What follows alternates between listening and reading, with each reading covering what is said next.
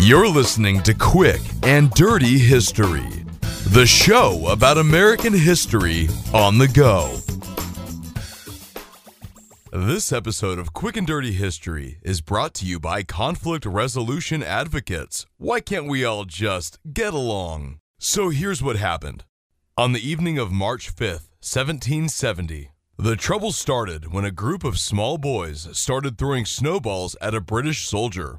Because he was a total bitch, he pushed one of the kids. Soon, some rowdy and presumably slightly intoxicated, pissed off port workers and other colonials joined in and a mob started to form. A squad of armed soldiers came out of the nearby barracks to help their fellow chap, led by Captain Preston of the 29th British Regiment. He was doing everything in his power to keep the situation under control and prevent bloodshed, ordering his troops not to fire and pushing their muskets away from the crowd of angry Bostonians. Don't fire! Hold your fire! The repetition of the word alone was enough. A nervous finger tightened around a trigger of a musket that shouldn't have been there in the first place.